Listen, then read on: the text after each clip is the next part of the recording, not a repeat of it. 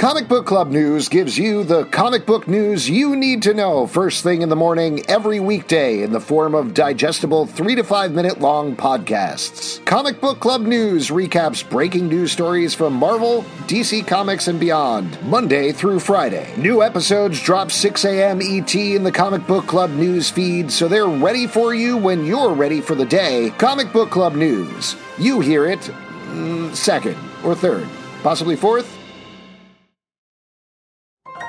This is a podcast from Minute Media.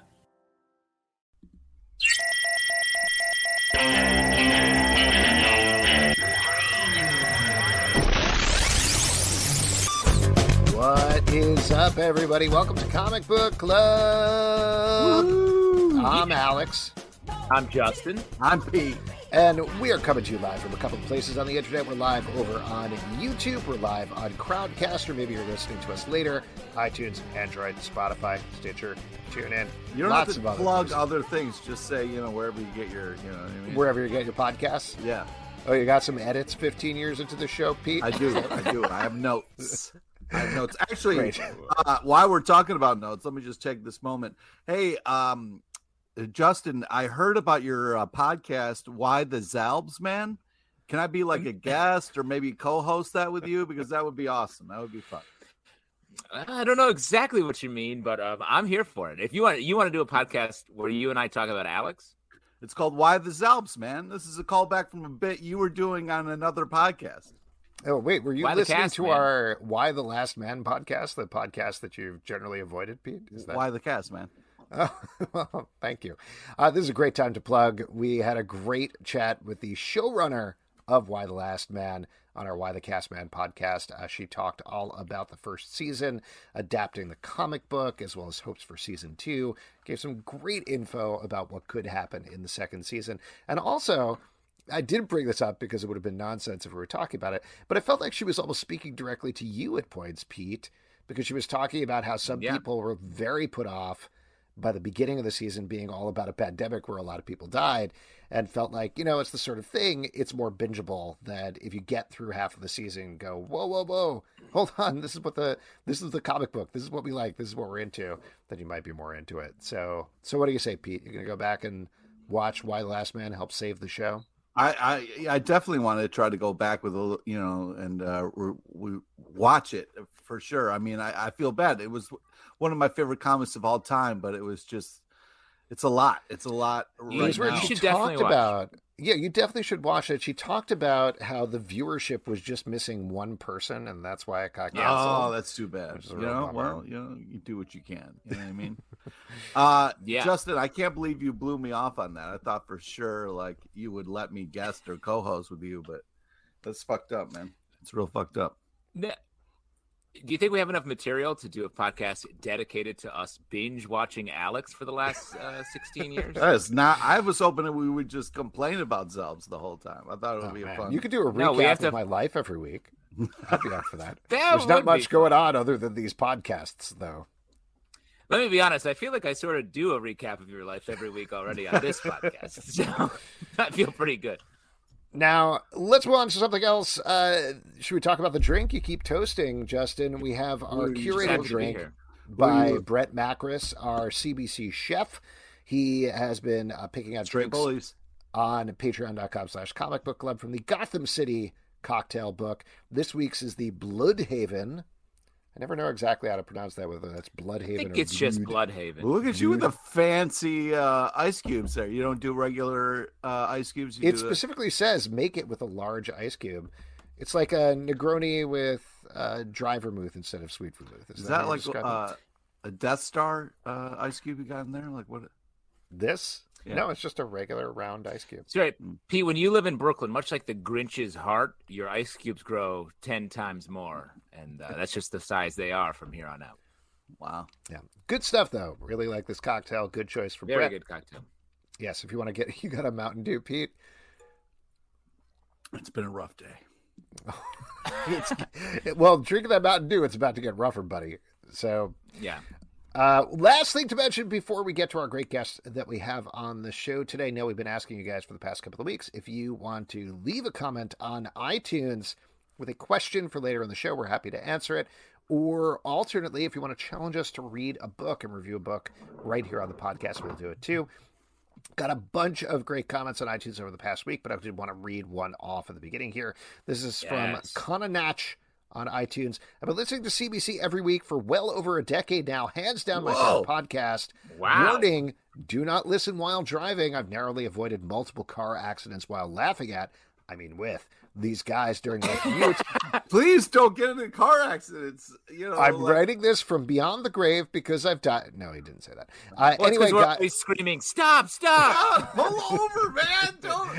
Yeah, and Pete, you got to cut out with the wee-oo sounds that you do on every podcast because that freaks people out. Anyway, guys, could you review at least the first volume of Alan Moore's Swamp Thing? One of my favorite runs of all time. So there you go. We got a challenge before us. We got called out. We got called out. Because Zalvin let it leak. Our big secret. Not my big secret. I've read it. I know you've read it. We know. Pete and I both have the secret shame of we haven't read Alan Moore's Something. So here we go. We've been challenged by Conanatch. We are going to do it. We will review it. Buy a copy, send it to me so I can read it, and I appreciate it. Oh, because you don't support comic book shops? It's been a hard time for them over the past 2 years. Pete. You handle the money. That's why. Okay, wow, okay baby. I'll get you a sweet comic book. Oh, thank you. Where's my allowance, Alex? Come on. I did all my chores. I did all my podcasts. Sure. I want a comic book. I'll buy you a graphic novel, baby. Yeah! Okay. Why don't we welcome our guest here into the stream? He is a prolific writer and has a new book from Image Comics coming out tomorrow called New Bird. He's Chip Zdarsky, and this book is amazing. I'm very excited to chat about it. Chip, welcome back to the show. Hello. Oh, are you guys fucking done? Wow, this guy. Talking about your cocktails and your TV shows. That's fair. Yeah, sorry about that. That's very fair. Sorry about I love the artifice of like I just popped in right now instead of just being backstage this whole time, just being like, why am I not talking about this stuff with these guys? We can talk about special time for the three of you. Not to interrupt it. I get it. Yeah, we're trying to feel preserve like the an outsider. theatrical. Yeah. Theatrical. Save your opinions. Well, let's talk about New Bird. Let's get into that because the book is great. It comes out tomorrow. So I was about to do the pitch for it, but I love it. Go. Okay, it's sell it to him. No, the reason that I'm like a little I want to hold back is I don't know if the pitch, like what New Bird is, who he is. Do you consider that a spoiler, or is that part of the pitch of the book?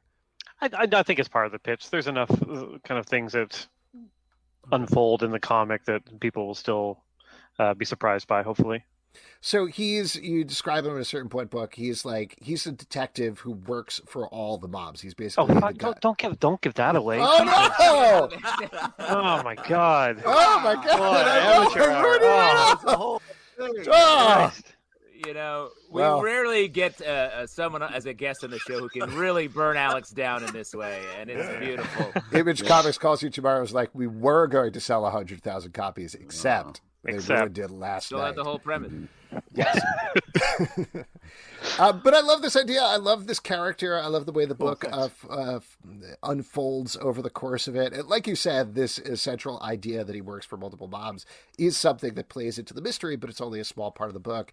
Where did it start with that pitch? Did it start with that idea, or was there another place the character began? I mean, it started with the idea of working with Jacob. This is going back maybe 4 or 5 years ago at the Toronto Comic Arts Festival. He was here with his dad, Sean, and he's just a youngster, just kind of fresh out of illustration school, doing his illustrations. And I saw his stuff and I was like, wow, he's really good. And maybe a month later, I ordered one of his mini comics online, nice. And when it showed up, I was just like, oh, I got to get my hooks in this young man. Oh, nice, like an exploitive thing. So that's exactly on new talent, is what you're saying. That's the secret I've been friends with Ed Brubaker for like 10-15 years now, and it angers me, his relationship with Sean Phillips. Even if I casually say something about maybe doing a thing with Sean, he just the fangs and the claws come out. So I'm just like, well, I got to get in on the ground floor of this Jacob kid because he's unbelievable. It's good. His book, That Texas Blood, I was a huge fan of that book as well. It's really so good. And like, I hadn't even seen that because he hadn't started that when we started talking about this. But yeah, it started with a conversation with him because I was like, the way it goes with most artists, I started with, what do you want to draw? Like, where do your interests lie? Ah. And so he just kind of gave me some locations, really, and things. Like, he wanted to keep it really real and grounded, and like a city. And he wanted, I remember specifically, he said, "Oh, I wouldn't mind like part of it in a prison." So I'm like, okay, all right, sure. And so I just started to think about it, and I wanted to do a detective story for a while, and it's just as cheesy as it sounds. Like I was just walking down the street when the idea kind of hit me of this guy who was on retainer to all the mob families. I think I was just thinking of like United Nations inspectors going into like war-torn countries, and like you're not allowed to mess with them. They're going into like determine what's gone wrong. So as soon as I thought of that and transposed that onto the idea of a private detective, like everything just kind of started to fall into place, and I was able to squeeze the prison stuff into issue 3, 4. So Jacob was pretty happy about that. But it just kind of came to me, and Jacob was all on board, and I knew he was doing that Texas Blood, but I assumed it was a miniseries. So he starts drawing Newburn, and all of a sudden I'm just like, oh, that's still going too. Wait, what the hell? How is he doing this? And he's busy. He's coloring his dad's work as well. Like he's the colorist on all those books. Wow. And he's just that fast and just that good. Like it's unbelievable. He when does you're everything young, on you it don't too. need to sleep.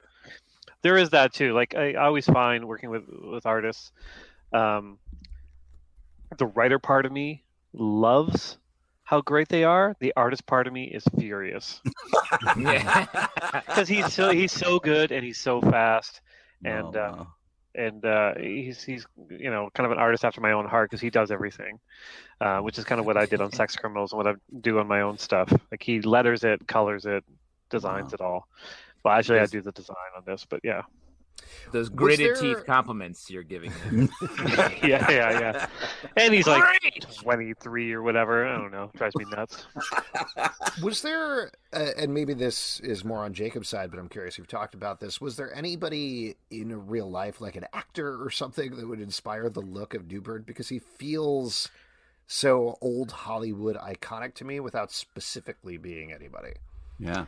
Yeah, not really. I think I described him as just like kind of a more weathered, older John Hamm, like in Mad Men, just where like old Hamm, where he could just like cut you down with like one line, I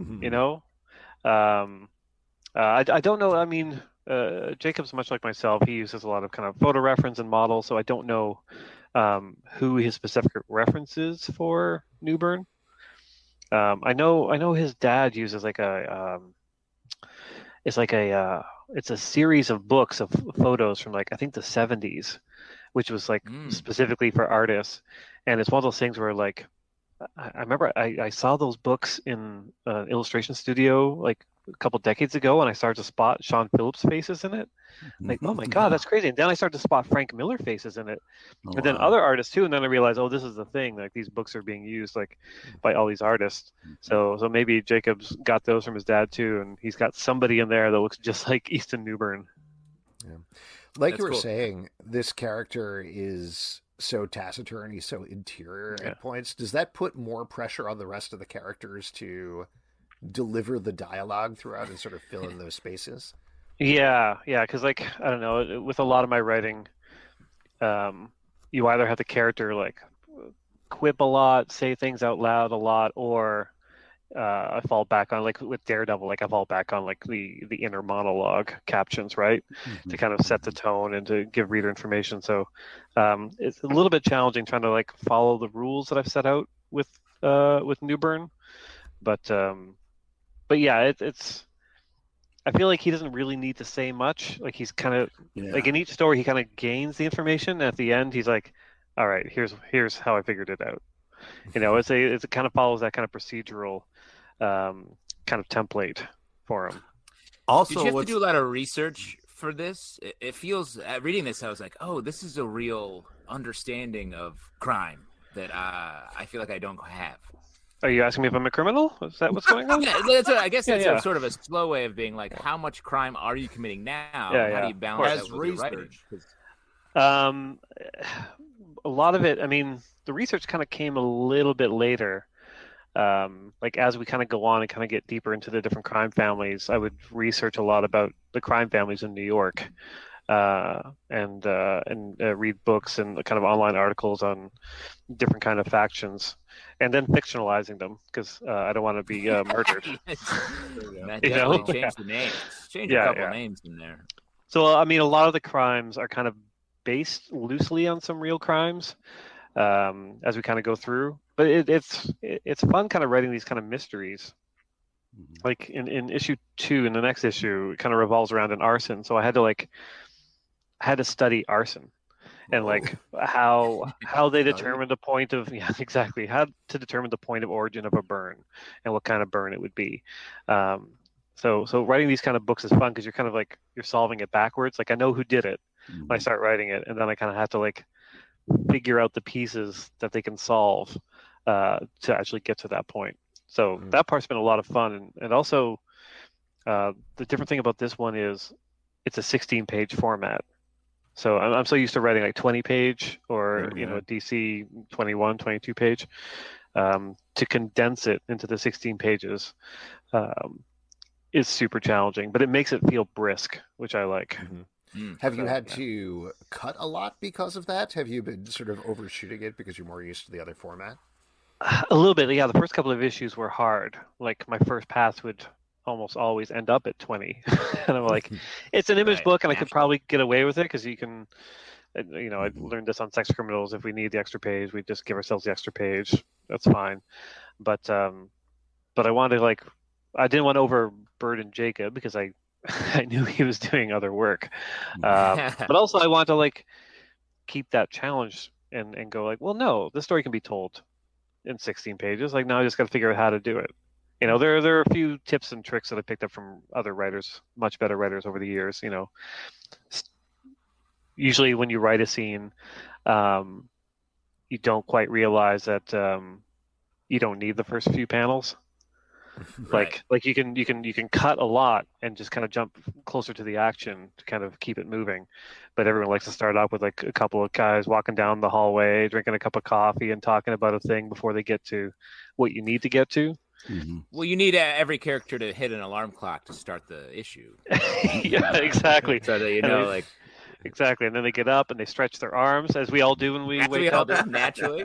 Yeah.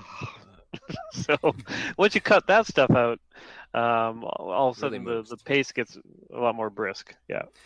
I was a movie I love is Michael Clayton, and I was catching some vibes in here. Now that movie, it's like a character who is doing sort of bad business. Yeah, that's a movie, and by the end of the movie, he ends up being a hero, or he does some heroic things. This is a series. How are you gonna? He's doing bad things. How does he end up? Yeah. How is he going to be a hero issue in and issue out? All right, I'll tell you exactly what happens. Oh, this is great. Well, I just mean that to me is a writing challenge of being how do I stride that line a lot? Well, it's funny because I've written 7 issues of this, but also I've written the first draft of a TV pilot for it. And so with that one, the kind of notes I get are just hey, is he a hero? Because we kind of need him to be a bit of a hero. So I'm dropping more stuff into the TV pilot that I was going to wait to drop in the comic. But ultimately, he's keeping everything in check. If he wasn't doing this job, there'd be gang wars, there'd be murders, there'd be a lot more kind of flare-ups of violence without him kind of keeping everyone in check. So I think there's a part of him that justifies what he does in terms of the bigger picture, So wait, has this already been picked up for TV, or is this just sort of on spec? No, it got picked up. It was kind of a weird thing where over the pandemic, Jacob and I we finished 3 issues. and I showed him to my agent, and he was like, "Oh my god, this is like perfect for TV." Like he had like weird dollar signs in his eyes and the tongue coming out. Like, oh boy! I'm just like, oh, just okay. an agent. I've only ever gotten an agent to get scent signs in his eyes. Aruka scent. That is great. But yeah, so it kind of like quickly kind of made its way around, and like we got a deal like rather fast without even really pitching it to anyone, which was nice because we just kind of showed a bunch of people like, oh, here's 3 issues of this thing, and then it was kind of up to them to kind of bid against each other and like get the rights to it. Because I've heard horror stories, like I've never done it myself. Like on Sex Criminals, I let Matt handle all of that. But you hear all these stories about like, you know, having to pitch to people and like put together your PowerPoint presentation and stuff. I'm just like, oh, I just don't want to do it. I don't want to do it. And like, luckily I didn't have to for this. You know, that's amazing. Yeah. So everything happened quickly, and then now I got to kind of figure out how to write a pilot, which is not as easy as I thought it was going to be. So that's fun. I never really had ambitions to do that, which is kind of part of it. Like I got this agent years ago, and he was like, "So, you know, I can get you writing on this show or that show, or you could do this." I'm like, I don't want to do that. I like comics. But with this, it was just like, all right, call me in 10 years. Yeah, I know. But with this one, it was just like, I think maybe it was partly just pandemic related. I was just like, oh, I kind of want to see if I can do it, right? Like, see if I have it in me. The answer is probably not. Unfortunately. Well, I hope so. I do really think like one of the cool things about this character is how he kind of like moves. It definitely kind of like this like guy who's been there before, kind of above the law, between two worlds. And what's really impressive is the way that comes through in the comic as well. It's not something you kind of like, you know, hope shows up on the page. It's really impressive the way this guy kind of like moves throughout the world, and it's a little different, which really kind of draws you to this like, who is this guy? What is going on here? It's pretty cool. Thanks. Yeah, appreciate it. Yeah, I mean, a lot of it is just Jacob's character acting too. He's so good at like making him like this kind of imposing presence, even if he's in a room with people that should be more imposing. You know? Yeah. Well, talk a little bit about the rest of the characters, because we only meet a couple of them in this issue, but you have such a strong central figure. How do you flesh out the rest of the world there? I mean, yeah, it's the rest of the world's kind of there to help move the plot along and to give a bit more kind of, I guess, character moments, because Newbern doesn't have a lot of them himself. I like the idea that everyone he kind of runs into or has in his life, he still butts heads with. Like, we have his ex-partner, Casey. So there's a whole story there as to the fact that he's an ex-cop and what does that mean, and the fact that she's helping him out kind of in exchange for every once in a while, you know, throw her a bone so she can, like, you know, close some cases. The young detective, that's her partner now, Robert, who's kind of the intro to the world character a little bit, because he's just kind of finding out about this guy's deal the same way the reader is. I like the idea of somebody just being like, what? Like, this shouldn't be. This is wrong. And everyone's just kind of cool with this. His driver, Henry, is kind of just briefly in issue 1, but as we kind of go on, you kind of understand his role in Newbern's life a bit more, and he brings a bit more of a lightness to the world. Emily, who we meet here, I don't want to spoil anything, but she obviously becomes kind of a key figure in his life. And then one of the cool things is, I think it's around issue 3, we really kind of get into the crime families. Ooh, which nice. is a lot of fun, like kind of setting that up and how they interact with each other, and what their feelings are about Newbern, depending on where they've entered the story. So it's one of the cool things about doing like these creator-owned comics is kind of building the world as you go. With Marvel and DC, you've got the world. Like, I know what Gotham City is like. It's bad. I don't know if you've heard the news. This is not a good Yeah, you not a get good Gotham city. news. Yeah. Or Marvel's New York, like you kind of understand these worlds already and you're playing with them, but here we get to kind of like, oh, hey, wouldn't it be cool if there's this element and that element and these kind of characters? So that part's been a lot of fun. What's cool about this world is like all the edges are fuzzy for everyone basically, like and that kind of push pull you can be doing basically everywhere. I feel like it gives you so much sort of freedom and runway to go anywhere with this. Yeah, so I mean, so far it's been a ton of fun. I'm hoping to kind of keep Jacob drawing as long as I can before he realizes he can do better. Aw. Oh, no, he can't. Hey, he can't do better. Okay, he can't do better than you. Yeah, Ed Brubaker will come along and like, Sean's starting to get a little sick, and all of a sudden Ed's got his claws into Jacob. I'm like, oh god. Sean threw a knee. You're up. Yeah, exactly. This is a little bit of a swerve away from this, but still talking about Image Comics. One of the big news items of this week, of course, was that the Image comic workers are forming a union. I know, God forbid. Is that anything that because you've done Image Comics books before, you're doing one now, that anything you've started to broach the subject with them about? Is there any support they're looking from writers or artists or... I have had no communication with. I mean, I talked to one of my buddies at Image when I saw the news just to see, like, hey, what's going on? Hey, what does this mean? Yeah, and like they were one of the people who didn't know about any of this. So, and I'm not talking higher ups. Like I'm talking like the kind of on the production side of things. But no one's. I mean, there's been no statement from Image to the creators. Unless I've been left off that list, which would not surprise me. And I haven't had any kind of talks with anyone there. Like, obviously, all the kind of the writers and the artists are all like, we're all in the back rooms being like, "Oh, did you hear? What do you think? What should we do? What's going on?" I will say that I'm pro-union, and I also see how hard they work for how little money and the amount of time that is kind of required of them. But that goes same for Marvel, frankly. Like, I've heard a lot of horror stories over the past decade about like how little some staff get paid and how many hours they have to work while, for the most part living in New York City, which is impossible.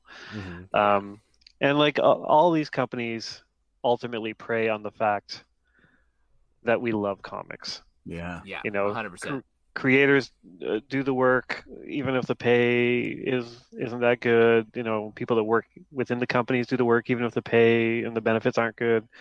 There's always the danger because, like, oh, okay, then the company fires everyone because there's a lineup of people willing to do these jobs for almost nothing, which is super, super unfortunate.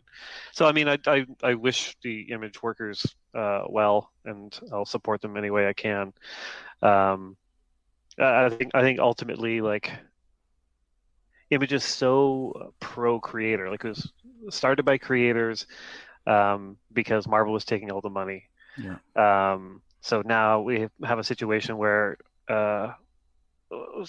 probably the result is going to be some Image creators are going to have to like maybe make less money off their books in order to like help finance people having living wages at Image, which I think is totally fair.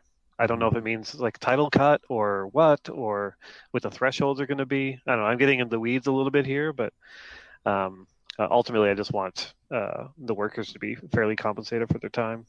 Yeah. Do you see, I mean, this is asking you very much to prognosticate, but if they are successful and this does continue and it seems progressive, is it the sort of thing you could see comic book writers unionizing as well?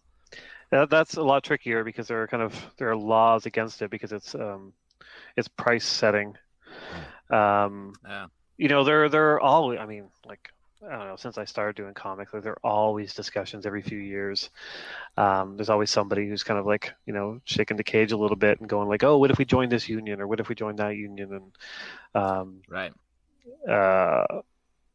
And like those are all possibilities, but it's a little bit like wrangling cats. And the problem is still essentially the same, which is the lineup of people who are willing to do it for less. And also, comics don't make that much money. Like, ultimately, like, people think, they'll see like issue whatever of Batman will sell 100,000 units and whatever. Okay, well, by the time that money gets divvied up in the production, the editors, the lawyers who work there, the salespeople that work there, like, there's not. I don't think there's actually a lot of money in the actual production of comics. It's the IP, really. Yeah. Like, if you generate a character like Miles Morales, and all of a sudden, like, oh, okay, the money we're sinking into this makes There's sense. some value there. Yeah. Yeah. Like, the market's always just kind of holding on by a thread. I don't think there's a lot of people kind of getting rich off of it. But again, that being said, you can probably stand to divvy up the money a little bit better. Yeah. I mean, on the same note, you've been experimenting with Substack, right? Which is does feel like a very specific way for creators to take control of their own destiny. Yeah. How has that been working out so far? There was a lot of fuss and hand-wringing when it first came out, but it seems like, as always, but it seems like people are actually trucking along and experimenting with things. So how's it been working out for you? Yeah, I mean, it's been great. I mean, the only downside is just how quickly it all happened. Like the conversations happened in the summer, and next thing we knew, like a couple months later, we're launching. And I think a lot of us are just like, okay, well, we need to make comics. Like, like, there's gotta feed this machine we built. There's no time, but it's such a great opportunity that a bunch of us dug in, and there's a lot more to come too. Like, I know kind of the other names that are kind of working on their Substacks before launching them. It's pretty cool. It's pretty cool. Like, the fact that a company's willing to kind of like pay some money to have us just kind of make our own stuff and kind of create a little home for ourselves online has been wonderful. Like, I enjoy the internet as much as anyone, but frankly, the social media gets a bit too much, and being able to kind of pull away from that and having a bit of a walled garden where I'm like, if you want to yell at me, you have to pay $7 a month. Guess what? Nobody does that. You're paying the $7 a month. You're going there to be like, oh, like I have a question about Daredevil or the coloring process or whatever, and that's fun and engaging. I've quite enjoyed having that little oasis. We do have a question here in the comments. This is from Derek Reinhardt. Says, any chance for some physical copies of Captara? Yeah, I mean, that's the plan. I just don't know what kind of format it's going to be in, like whether or not we kind of continue to do them as the single issues, or if we just do the like a second trade of it to complement the first one that was put out years ago. I'm leaning towards single issues because there were a bunch of people that collected the single issues, and it'd probably be nice for them to like, for their OCD to have that, format continue. But also part of me is also like, well, trades are kind of the future, collections are the future, so maybe we should just do that. But for sure, absolutely, we're going to put it out in some sort of print format. And the same goes for Public Domain, which is the one that I've been writing and drawing there. Yeah, awesome. On the other end of the spectrum, as we have been talking about Marvel, and as you mentioned, you're also still working on Daredevil, which is awesome. I think it was the last issue. There were several Daredevils and several Bullseyes. I know. It's like I'm running out of ideas. Like, put in another Daredevil. If you like one Bullseye, buckle up. I got more. Wait till you meet the Kingpins. I mean, to that note, like, do you still feel like the story is always going to be about Matt Murdock, or do you feel like it's branched out enough that it's about multiple characters at the same time? I mean, if you kind of look at my run from the beginning, it's never really just been about Matt Murdock. Like, Cole North and Wilson Fisk were kind of really integral in the early issues, and Fisk's storyline especially continuing on. Love story arc going on right now. I know. And then like the Elektra of it all, like I knew she was going to become Daredevil, but I also didn't realize how much I'd enjoy her being Daredevil, and so that's kind of like enabled me to dig in a bit more with her story. It's an ensemble kind of thing. It's funny. I'm going to be doing like a mini class for Scott Snyder's Substack thing about about character arcs, character development, and I think we were going to look at Daredevil, but I'm like, but I don't want to do Matt Murdock. I want to do Wilson Fisk. Like, I want to talk about that because Matt Murdock has obviously been the sole focus of Daredevil as a title, and he's gone through every conceivable high and low. That it's kind of hard to find like a new angle on it. Like, even I'm rehashing Frank Miller, and I'll absolutely, cop to it. Like, the first 20 issues is him being broken down and then built back up. Like, that's Born Again. Well, I mean, but what I like about storytelling, and I did it in 20. But your take's different because your spotlight is not on Daredevil. Your spotlight widened out to see everybody watching him. Because honestly, in this most recent issue, he's showing up and being like, "Hey, what have you guys been doing here without me? I was over here. You guys know I was in jail." And everyone's like, "Sorry, we're busy here, dude. We're all there. Get out of here." Well, that's the thing. Like, everything's been done to the character, so you have to like kind of find just your new angle, your new twist to it. Like, he's been to prison. So what was the new angle, the twist here? The twist is, he went as Daredevil this time, and he wanted to go. And he sees the flaws in the system this time around a bit more so than he did before. Because even with that storyline, I knew it was coming from issue 1, like where he was going to be. And I was just waiting for people to be like, "What? You're doing that again?" I'm like, well, first of all, it was done 15 years ago, 20 years ago. And second of all, we're doing a different thing with it. What I like about it is he's sort of the begrudging leader of a team of Daredevils now, and he has to like that feels so new. I've never seen that, I think. Yeah, or maybe he's not the leader.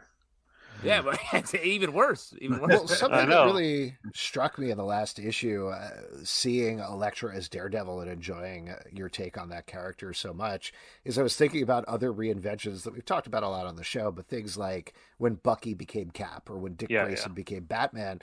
But this feels different, and I think a lot of why it feels different is Matt Murdock is still around, so it doesn't even necessarily feel like, well, this is the new Daredevil so much as this is a new take on Elektra trying to figure it out, what does it mean while I'm wearing this Daredevil costume, and that feels so fresh and exciting.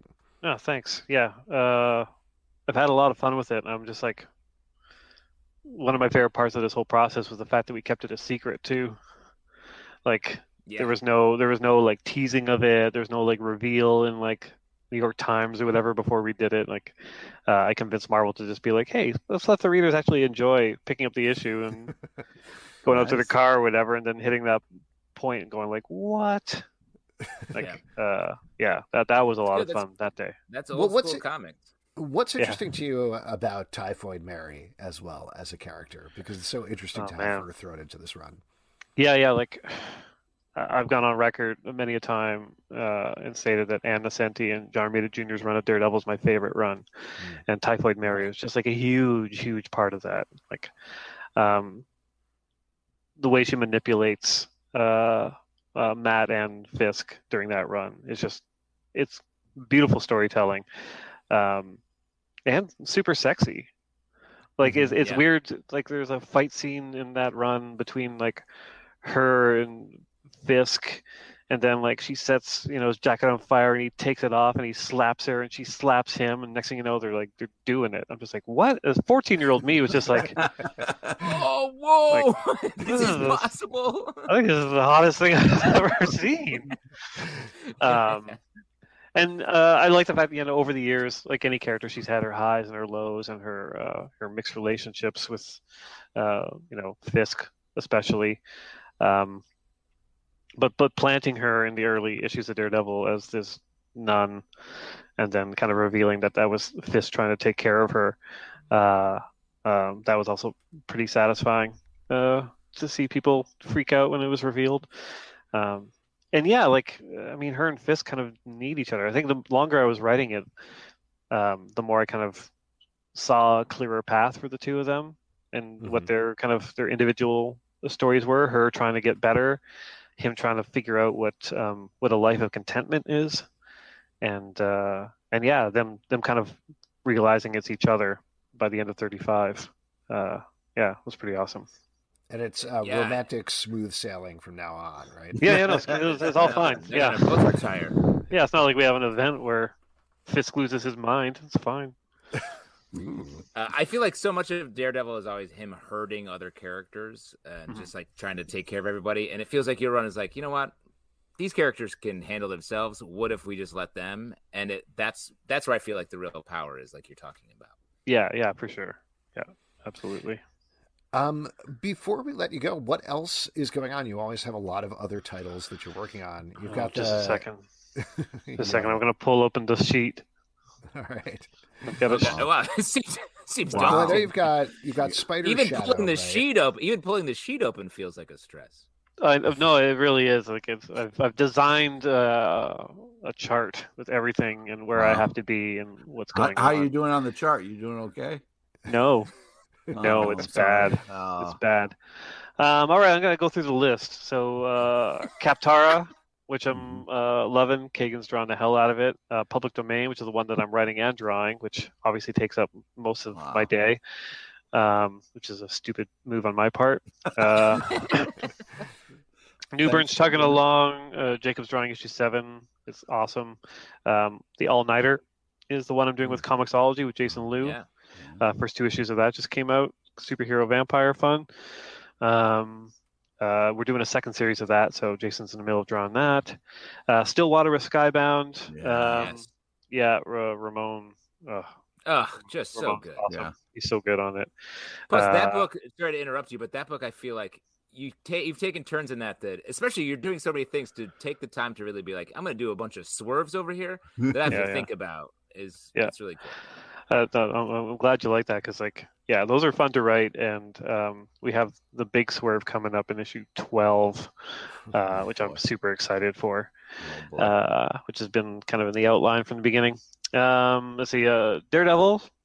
Even though issue 36 is the last issue of Daredevil, that's stupid. We're continuing Daredevil. That was one of those things where it's like, because we're doing this Marvel event, Devil's Reign, and I kind of said to my editor, I'm like, well, this is the Daredevil book. Like, it's myself and Marco, and it's a continuation of that story with major ramifications for the character. So what am I supposed to do over in the Daredevil title? Like, let's just stop publishing it and then start it again at the end of Devil's Reign. He's like, okay, that sounds good. And then Marvel puts out a press release. Final issue of Daredevil, issue 36. I'm like, what? Oh, God. So Daredevil is back after... Yeah, Daredevil's back after Devil's Reign wraps. I'm doing an Elektra miniseries that's running alongside Devil's Reign because there was too much story for her in Devil's Reign, so I wanted to make sure we had some space for that. This already feels like too much, this list. Yeah, it's a bit much. I got another miniseries from Marvel that it's a slow one because the artist is taking their time on it. They're on issue 2 right now, and I don't think I need to give a script for issue 3 for another 3 months. But that's gonna be cool. It's one of those ones where my favorite editor in the world, Tom Brevoort, who I did Life Story with and Marvel 2-in-1, he approached me about this, an idea he's been kicking around for years, and I was like, oh yeah, I'm in. So that's gonna be fun. Cool. And then over at DC, I'm doing a Batman book called The Knight. With Carmine Di Giancarnado. I'm so bad at his name. It's a 10-issue mini maxi series about Bruce Wayne traveling the world, learning from the masters to become Batman, and that's been a lot of fun. That sounds awesome. Kind of rewriting and integrating kind of past stories of his relationships with the people who trained him, and coming up with new figures, and it's been a lot of fun. Issue 1 of that is like probably my favorite thing I've written. It's a lot of fun. Wow! I can't wait for that. Yeah. Justin, are you taking out a pad so you can write down all this stuff? Yeah. Just trying to, I'm gonna write down. See, I was like, write a list of stuff you're doing. Interesting idea. It's funny. I told my wife I would say no to everything from here on out. Because I just kind of want to pare back and I would just do Daredevil and just do some create our own, and that's it. And then just before I got on here, I was having dinner with her, and I was just like, so I've got an idea for a comic.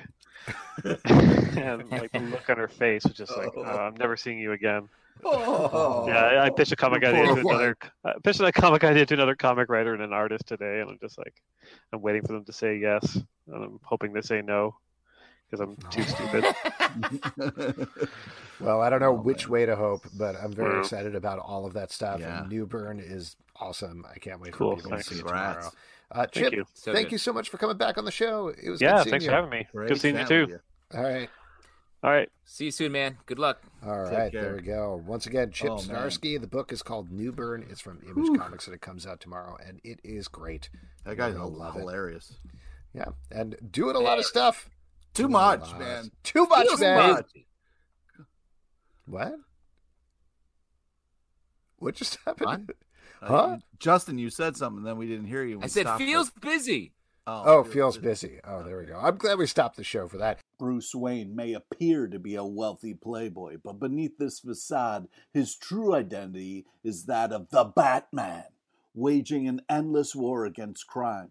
Join the Cape Crusader in Batman, the Audio Adventures, the first scripted audio original featuring Batman and his villainous rogues gallery in a world premiere story of life and death in Gotham City, debuting exclusively on HBO Max, starring Jeffrey Wright as Batman and a who's who of incredible Saturday Night Live alums. This rollicking adventure, told across 10 episodes, is written and directed by Emmy winner Dennis McNichols, including devilishly delightful original music by Doug Bossy and performances by Rosario Dawson, John Leguizamo, Chris Parnell, Melissa Villanueva, Seth Meyers, Jason Sudeikis, Brooke Shields, Fred Armisen, and many, many more. Go to hbomax.com/Batman Audio Adventures for more and stream Batman, the Audio Adventures, only on HBO Max. Yeah. We're going to continue with our next section, which is my favorite section because you all make it up. It's your audience question. And for audience questions, all you have to do is drop a question either in the comments over on YouTube or ask a question over here on Crowncast. We've already talked about what we're drinking, which is usually what we kick this off with. But anybody drinking anything new? No? Pete? Still the same. I had a full pour of this, and I'm really enjoying it. I have some backup over here, and I'm already getting a little schnocker too. Oh, why don't we... what did I call it last week when he says full? I forget. Dr. Zalban has entered the frame or something. I don't know. Too many bits to keep track of. Too many bits to keep track of. Let's go to the question here. This is from Jolene. Since rereading so many 90s comics, I've noticed all superheroes look cooler with jackets. What hero that hasn't previously worn a jacket would you like to see wear a jacket? I'll tell you what, before we get into specifics, I'll mention this is my big hesitation with Eternals, honestly, is because you got Dane Whitman, no Black jackets? Knight. You got Dane Whitman, Black Knight. You got Cersei. Two characters famous for wearing those short little Avengers jackets. Right. Sleeves rolled up. Rolled up sleeves. As far as I've seen, I mean, I've only seen the trailers and everything, but no jackets. Real bummer. Yeah. I mean, they probably took the That movie's going to be a failure. Where are the jackets? Screams the audience. I mean, shouts to like Rogue, the ultimate jacketed hero. Yeah. I feel like. Mm-hmm. I mean, Gambit also. I mean, it's cold. My son, we're going very far. 90s Superboy, yes, jean jacket. Yeah. My son asked me about Rogue this weekend. He was doing a superhero crossword, like find the word puzzle. And he was like, what are Rogue's powers? And I was like, oh, wait until I tell you. This is really fucked up. Oh my God. You should grab your son and like, let me tell you. You Rogue. You grabbed him by his jacket. Rogue? Yeah, I grabbed him by the short sleeves of his jacket. Who would look better with the jacket, though? That was actually the original question. Well, who hasn't worn a jacket at one point? I feel like that was definitely a design thing for so long. Superman, you don't see in a jacket very often. Yeah. Does Superboy, 90s Superboy, count as Superman in a jacket, though? No, totally different. Okay. Power set, he had tactile telekinesis, obviously. I think we're all aware of that. Obviously. Do I talk about that enough? No. Spider-Man? Spider-Man wearing a jacket? War jacket, clone Spidey. Yeah, war jacket clone for a while. Spider-Man. That's yeah. right. Ben Reilly, are you talking about the hoodie? That's a hoodie, not a jacket. No, yes, that, but also there was a jacket being. There was a worn jacket. Yeah. Okay. by one of those characters for a while. Punisher with a nice short sleeve jacket. Don't. Pete? Oh, like Yeah. a windbreaker. No, Punisher had a bunch of different cool A jackets. jean jacket? None. A jean jacket with sequin skulls on it.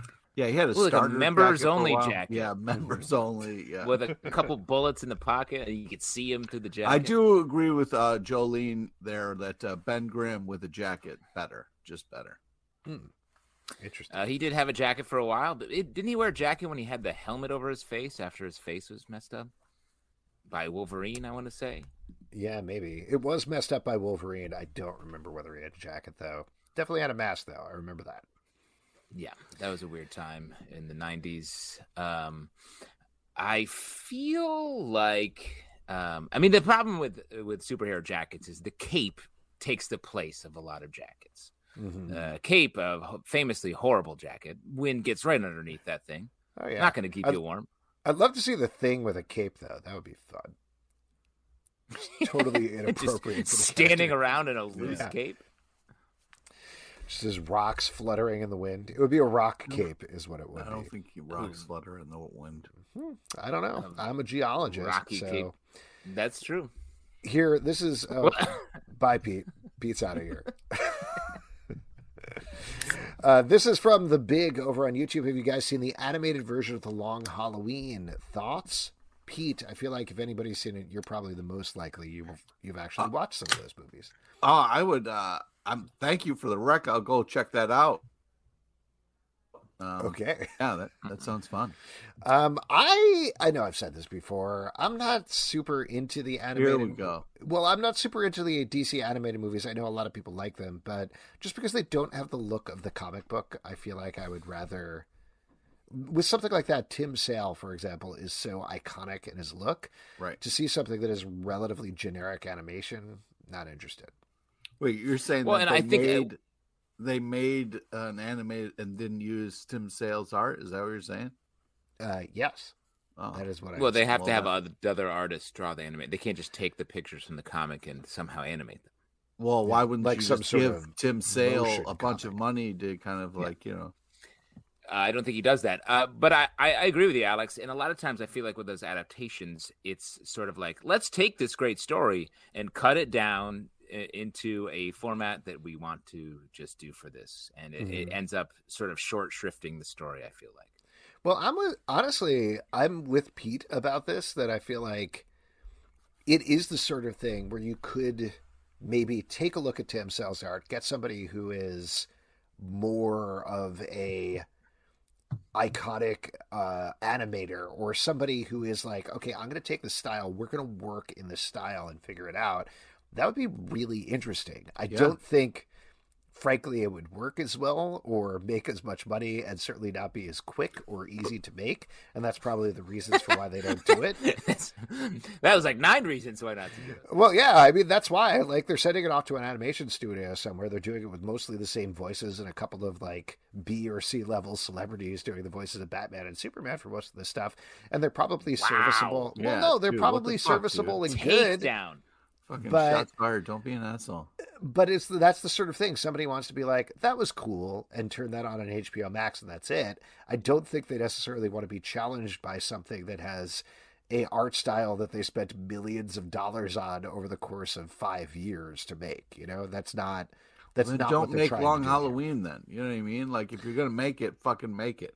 It's an industry, though. Like, they announced this at DC Yeah. Fandom. They ran through 5 or 6 animated movies that are coming up based on storylines, some original, some not.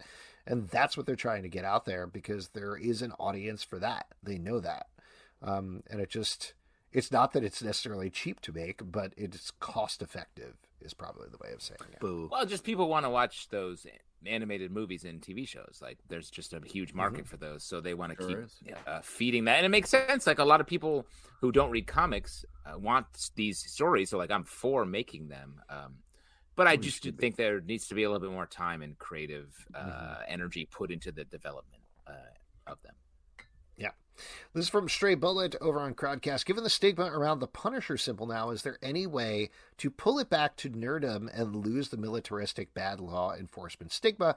Jerry Conway made an attempt to acclaim it for a BLM fundraiser, but I still have to explain to new employees that my Punisher apron isn't a nod to rogue cops and lawless military.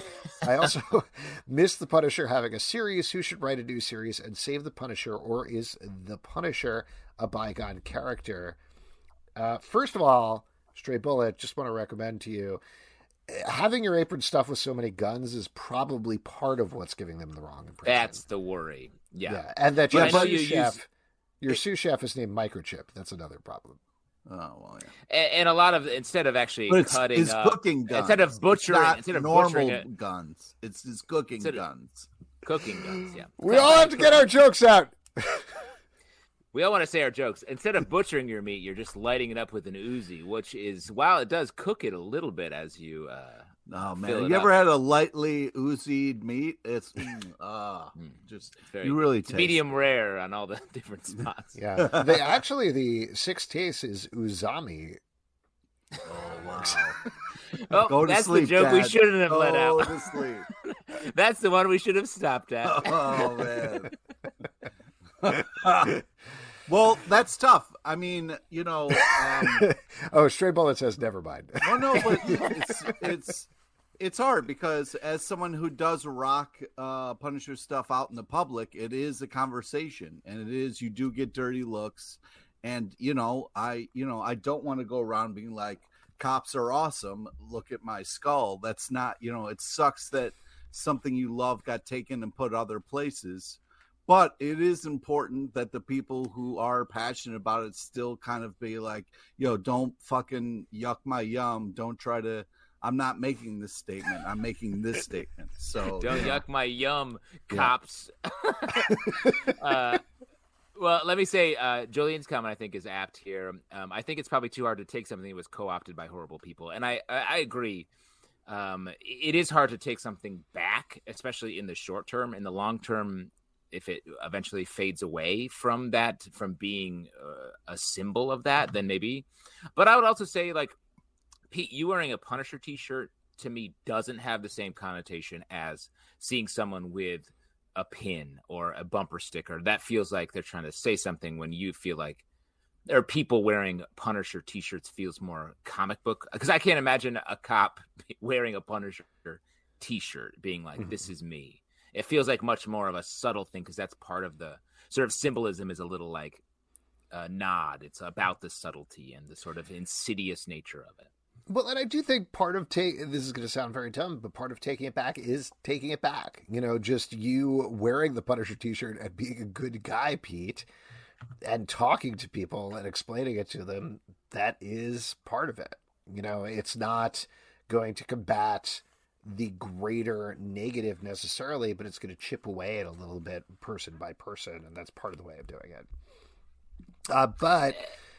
Go ahead, Justin. I was just going to say, and it's like, it's too bad. Like, this is someone, a character that I know, Pete, you really like, and something, and to have people take it and identify it for all the wrong reasons about being like, and again, this is, I guess I'm sort of speaking for you, Pete, because I do think the Punisher is too violent. And that's, I think, is what all of these people who are taking that symbol, because it is a lot of cops, but it's a lot of other people who are being like, I like being violent because I'm above the law. And I think what the Punisher, there's a little bit more nuance and subtlety to it throughout the run. And some of it is about like trauma and like America and what it means. He becomes like a sort of avatar for the violence of America when it comes to crime. It's like, fine, I'll just wear a t-shirt that says I hate picnics, if that's what we really have to do now. You know what I mean? Honestly, that's a pretty good idea, because I know you hate eating outside on a blanket too. Yeah. What we could do is we could make a t-shirt that's the skull shape, but it says I hate picnics. Yeah. And it kind of looks like a skull. Now I have to do that, right? All right, I'll make myself do it. That's how this works. Add that to our t-shirt, our underserved merch department. Yeah. I hate picnics. Threadless.com/comic book club. There's a bunch of weird stuff there. A lot of inside jokes. Truly, our merch is only one-off jokes we've told on this random podcasts over the years. Occasionally, I'll be like, "Oh, remember this T-shirt?" I'm like, I barely know what that means. I have one about Phil Collins that I'm just like, yeah, I don't even. I think that was from the Deadly Class podcast. I've had my Phil Donahue. I've had my Phil Donahue. Is that what it is? I can't get my Phil Donahue or something like that. Yeah, it was. Yeah. Because I actually like the shirt. It's a really nice design. Shouts to Alex. It's a funny T-shirt, even if you don't know what it means. But I'm struggling to remember what it means, and I was definitely there for it. Yeah. I get a lot of weird looks with my Wahapis T-shirt on. That's you, though. That is something that is intrinsically Pete LePage. Yeah, it's a lot to explain, though. Over on YouTube, got a comment from God Loves Comics. League of Legends has a new Netflix animated series coming out, Arcane, that looks visually amazing, but computer animation, of course. Oh, there's a little discussion about animation going on here. By the way, I'll mention I've seen the first couple of episodes of Arcane, and thoughts are embargoed until it comes out. Ooh. Michael Lynch says, what's the wackiest weird ideas from comics y'all think would be cool to be seen on the big screen? Interesting. Weird ideas. Some of the stuff that is unlikely to make the transition to the big screen. I mean, I'm surprised Eternals is a movie. For me, that was always like a weird thing that Marvel did that I didn't understand and was never one of my favorites. So I was just like very surprised that it's a movie. I can see that. I think there's been a lot of discussion over the past couple of weeks about Jack Kirby stuff in general, and how, because it's so visual and so insanely world building, it doesn't inherently translate into specifically movies, maybe TV, just because you're stretching out the storytelling a little bit and there's a little more room. But something like that or New Gods, I think it's a little tricky. Two that I'd throw out that they haven't quite gotten yet, though certainly Marvel's been leaning into the first one a little bit. First two thoughts that came to mind were Howard the Duck is weird, and Squirrel Girl. Haven't we? But Squirrel Girl, yes, I'll give you that. Howard the Duck. Are they jamming Howard the Duck down our throats at this point? Like they've teased it a bunch of times. They have teased. They've been teased. He's in all this. He shows up all the time. He's drinking a martini. He doesn't doing anything. I'm like, we get the whole Howard the Duck thing. Well, that's what I'm saying. Is if we're talking about like a full-on, actual new modern Howard the Duck movie, that would be a stretch. Yeah. That would be tricky for them to do correctly. I think using our guest Chip Zdarsky, they could certainly use his run as a model. 100%. Yeah, but it would be tough. Pete's not into it. He's got to get. Oh, there he is. Let me throw this out here, and this will make Pete leave for sure. Like, give me a real comic booky X-Men.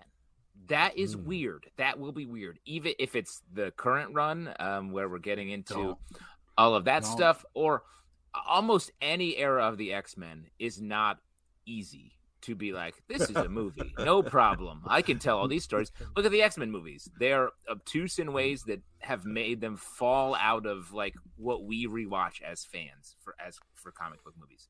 So like, give me a real X-Men story that you can make work where the characters get to be weird and themselves, and it isn't about posturing and being cool, because I feel like that's so much what the X-Men have been in any other platform outside of comics.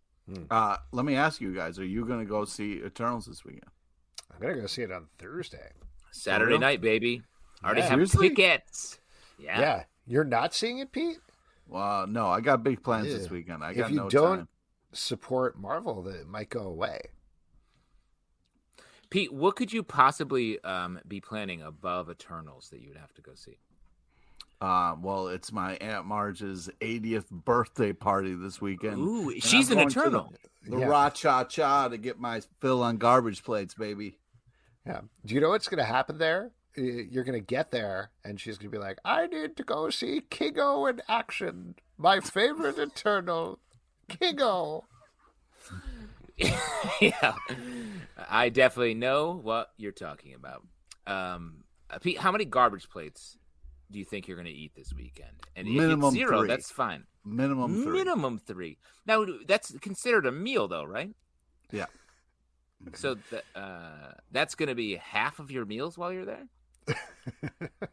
Is that one day, breakfast, lunch, and dinner, or are we talking several days? Yeah, we're talking. I'm going to be there, 3 nights, so it's every night once I'm drunk enough.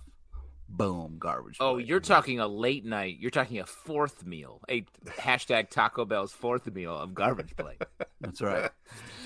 Great. That's because when you said I'm going to eat these for 3 meals, I'm like, a breakfasting on a garbage plate is truly raccoon behavior. That's truly, I'm eating out of a trash bin. I'm not above it. There's no way. Is there a breakfast garbage plate? Does that exist? I'm sure someplace has it. I don't know. Yeah, it's called Any Hotel Buffet. Fair enough. This is from Kevin. Says, what's a title you love where you hate the main character or characters? Ooh, great question. X-Men a lot of time. What do you like then? I mean, the one that I'd say, not to come directly for you, Pete, is Punisher. Just because there's been some fantastic runs of Punisher, I'm not disposed to like the character, but I'll read stuff and say, this is really, really good. Yeah, that's my favorite when you're enjoying Punisher and you kind of like hate yourself for it a little bit. Also, Spawn recently, the King Spawn thing, great. Not particularly into Spawn. I still don't know what his deal is, but that title's very good. I guess, yeah, I read Spawn for the clock. I just like it. Yeah, you do. Love a countdown clock. Love a count. I'm going to throw out Batman. I feel like What? I like the supporting character. I like the Bat family, especially in recent years, so much more than I like Batman because they have more personality. They have both positive sides and negative sides to their personality, and Batman is always going through it to the point where I'm like, I've seen this person doing the same thing. You're over Batman is basically what you're saying. Well, I'm just over that, like Batman being this joyless person. It's like if I had to drink gravy at every meal, I'd be like, I hate gravy. But I like the dessert where I get to have a lovely yeah, if you get to drink gravy every couple of meals, that's a delicious treat, is what you're saying? Oh, man. Yeah, I love starting the day with a full glass of hot gravy. That's my garbage plate.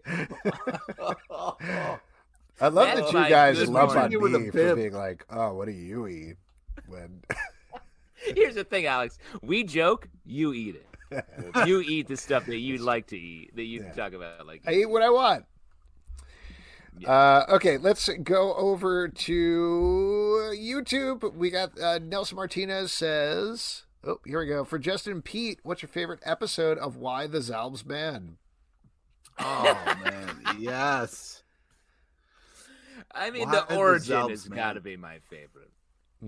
Yeah? When he fully took on the mantle of Sal, because he was a mild-mannered non-Zalbs. Yeah. Well, I'm trying to put this together. Yeah. And then he was like, you know what, I'm going to be a mild. Like his manner got more mild. He milded his manner. Yep. I remember that. That was a good episode. This is from Jolene over on Crowdcast. You don't want us to explore this any further. Yeah, you want this to keep going? Stretch it out. Since I've been listening to the Sandman audiobooks, do you think the Netflix series will keep all the DC Universe stuff that is present in the story? As for those who don't know or haven't read Sandman in a while, it started off as a DC comic book before it moved into Vertigo. It was one of the launch titles for Vertigo. And when that transition happened, it was this weird thing where they kind of hung on to some stuff that they could still use, some of the more adult characters.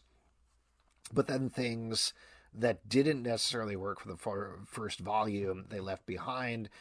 There was, I think, Martian Manhunter shows up at one point. Superman is in it. There's the Etrigan, the demon, did actually stick around, I think.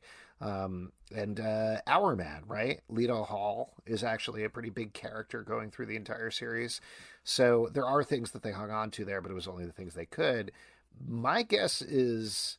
And Justin, you're sort of our Sandman expert, so please weigh in. But my guess is they may hang on to things like Lena Hall but you're not necessarily going to get a Superman showing up or anything like that. That'd be my guess as well. Like that's an easy thing, because you want with something like that, you want to keep it contained. And if you start to open it up out the comic books, it makes sense why you're sort of reaching out a little bit. Something like this, especially as iconic as it is, you want to keep it contained into its own space. Yeah.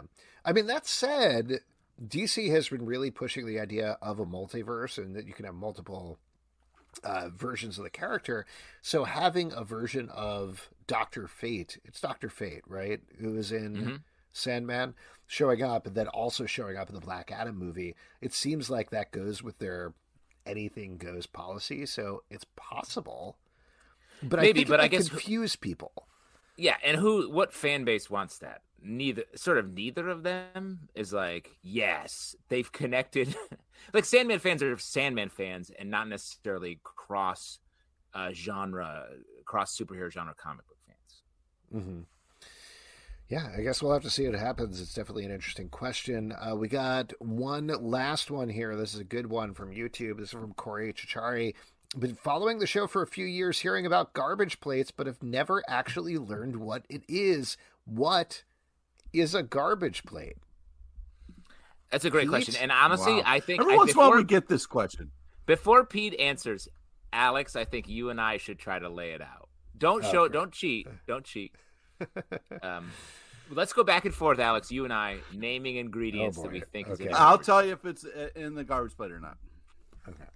Am I going first? Yes. Right. French fries. Yep. Macaroni. What kind of macaroni are we talking about here? Oh God. I don't know. Cooked. Yeah. No, but are you saying like mac salad? Are you saying like macaroni salad? cheese? Macaroni salad. Yeah, yes, macaroni salad. Thank you. Okay. Yeah, thank you. Ground beef. Yep. A lot of ketchup. Yep. That was a reach on my part. I can't believe that's true. Cheese? Yep. Okay.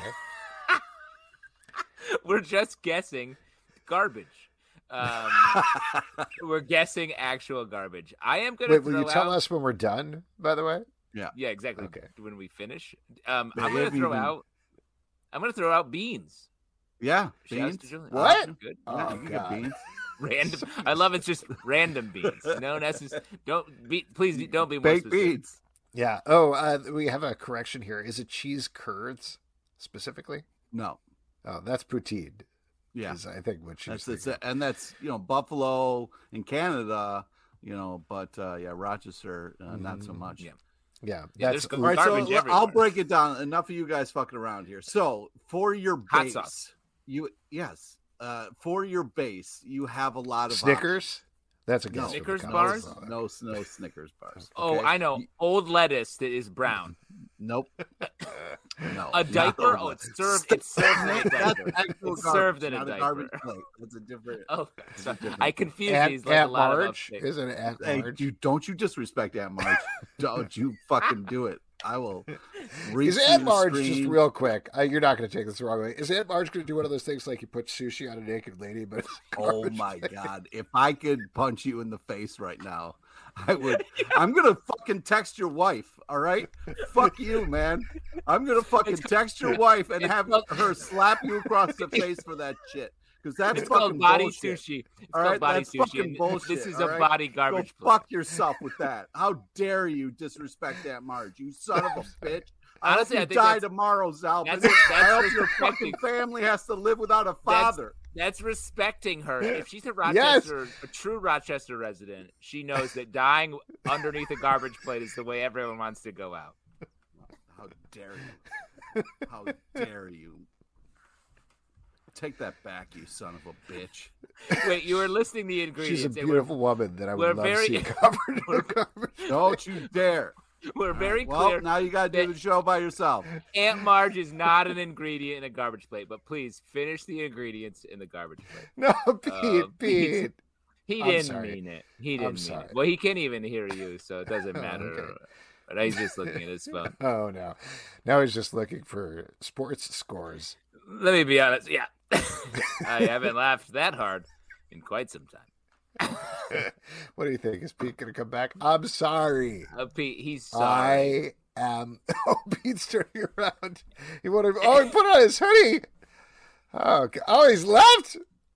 Oh my God! Wait, are you actually? He separately texted us, "Fuck you." Oh. Yeah, he's texting your wife right now. I think she's coming downstairs. I'm sorry. Imagine we see Alex's wife come down and slap him really hard. Yes, I'm sorry. We were just making a joke. It's fun. It's all for fun. Yes. No disrespect. You fucking call your wife, man, when you're acting up, man. This is fucking bullshit.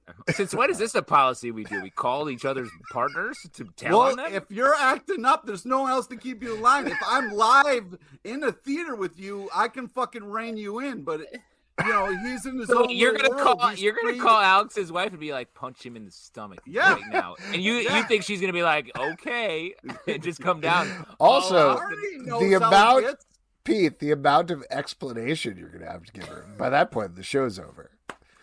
Be worth it. And let me throw this out, Pete. As someone who is out of line a lot, watch out. This could really come back on you. What are you I'm going to call your wife. I'm going to call my wife on you, is what I'm going to do. What else is in a garbage plate, Pete? Just to wrap this up. So you can either get French fries, you can get baked beans, you can get macaroni salad, you can get hash browns. Okay, that's just browns. The base. I should have known that. Okay, anything could be garbage. Then it could be. You could get 2 white hots on there. You could get 2 red hots. You could get 2 patties. Some places will do. Like chicken breast, stuff like that. But that's kind of not what normally happens. If I said, is that the light version? The light version of the garbage plate is with 2 chicken breasts.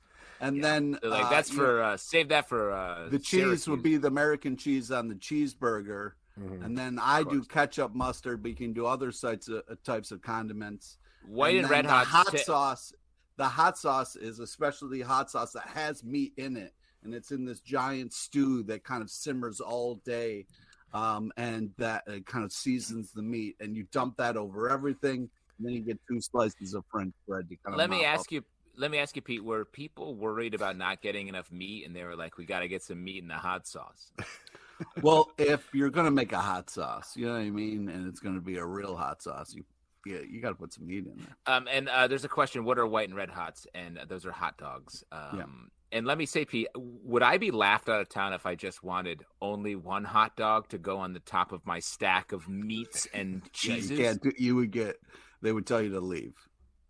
Wow. Get out of Rochester. And I'd be like, thank you. I've been wanting to get out of here for quite some time. I've just been waiting for someone to tell me to get out of here. It's like the riddle to get out of town is like, misorder a garbage plate. And like, you can leave, sir. Thank God. Some people are asking the difference between a white and a red hot. White hot is more kind of like an Italian sausage. It's a little bit more...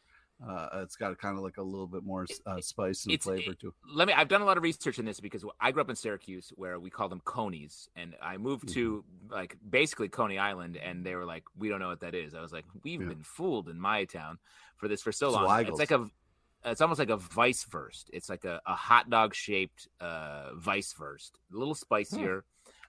You can get them. You can get them at Wegmans. I found them at Wegmans here in New York. Wegmalandos. Yeah. Nice. All right, folks, we're going to move on with our next section, which is trivia. And for that, we're going to turn it over to Pete LePage. All right. Pete LePage. The trivia that almost didn't happen. Here we go. Do we have a person for this, or we sure do. We've got... wait, I'm just making sure I invited the right person. We got Michael Bramwell, who I've invited into the stream right now. He's going to do trivia with us today and compete for a $25 Midtown gift card. That's right. Compete with Pete. $25 free dollars. Hello. Gift card comments online. Hello. Welcome. Great to have you. Welcome. Oh, thanks for having me. Oh, my gosh. Thanks for being here, Pete. Yes. All right. So today's trivia is on topical comic news and a small nod to the legend Mort Sahl. Here we go. Please listen to all 3 options before making your selection. Question number 1. What comic book publisher just started a union for its workers? Is it A, Marvel, B, Image, or is it C, Carrie Boucher? So it's either A, Marvel, discussed not yet, earlier or in the B, show. Image. Yeah, I do remember from earlier in the show. It is B Image. All right. Nice. Here we go. Question number 2. What character will be celebrating 50 years next year and starring in the title A Year of Vengeance? Is it A, Stiltman, B, Ghost Rider, or is it C, Fred Willard? So it's either A, Stiltman, or B, Ghost Rider. I'm going with B Ghost Rider. Smart. Congratulations. Smart. The Stilt of Vengeance, starring Nicolas Cage. Here we go. Last one. What comic is coming out December 7th from the writer and artist Jacques? Is it A, Batman One Dark Night, B, Batman One Random Tuesday Afternoon, or is it C, Ileana Douglas? So it's either A, which makes sense, or you could be completely wrong. I'll go with A then. A is correct. $25 is yours. Nice. Congratulations. Shouts. Congratulations. We'll get that gift card off to you. Now, do you have a guess about the secret movie that Pete was teasing in his third answers? Oh, not at all. All right. All right. Well, it was You made the Max right choice. Rose. What was it? Max Rose. Max Rose. So what's the plot of that movie real quick, Pete? Well, it's basically the character is dying, and he's kind of, going through his life and kind of like living and learning and kind of, appreciating what he had. You know what I mean? Oh, that's great. That's great stuff. Michael, congratulations. We'll get that gift card off to you. Thanks for jumping in. Sounds good. Thanks, guys. Yeah, thanks for listening. All right, there we go. And if you want to compete for a $25 gift card, we have a link that we will send out on Twitter. Also, we dropped it in the chat here. And as we all know, new comic books are coming out all the time. What are you guys looking forward to, Pete? I'm looking forward to, there's a lot of great stuff coming out, but one of them that I'm looking forward to is a thing called Truth Number 1. Mm-hmm. From Image Comics. Yeah. Anything you want to say about that in particular? Or? Yeah, it's really good. You guys should check it out. Great, thanks. We're Justin, going to talk about you? the stack. So I know. Okay. Yeah, he usually says that at the end.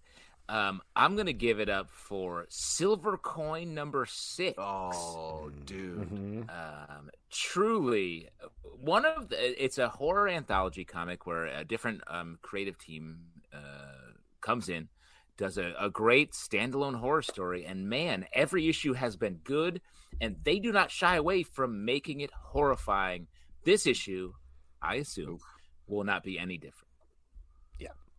I'm going to give a shout out to The Human Target. Number 1 is a new title from Tom King, so that's always a interesting event. Excited to give check that guy out some love. Yeah, I hope we got to give that guy some big ups because nobody's paying attention to his work.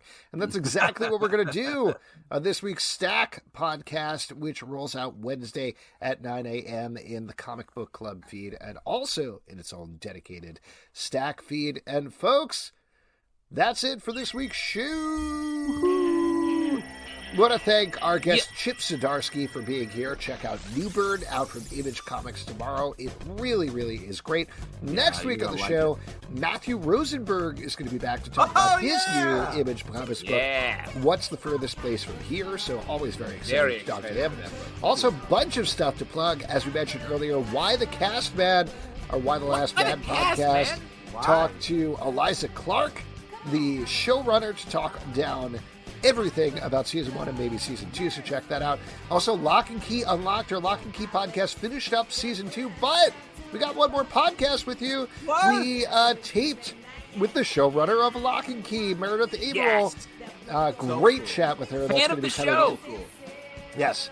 This is going to be coming very soon. Also, Star Guys, our Stargirl podcast, is wrapping up As of tonight, we'll have that episode out soon, and many, many more podcasts are coming your way. Patreon.com/Comic Book Club.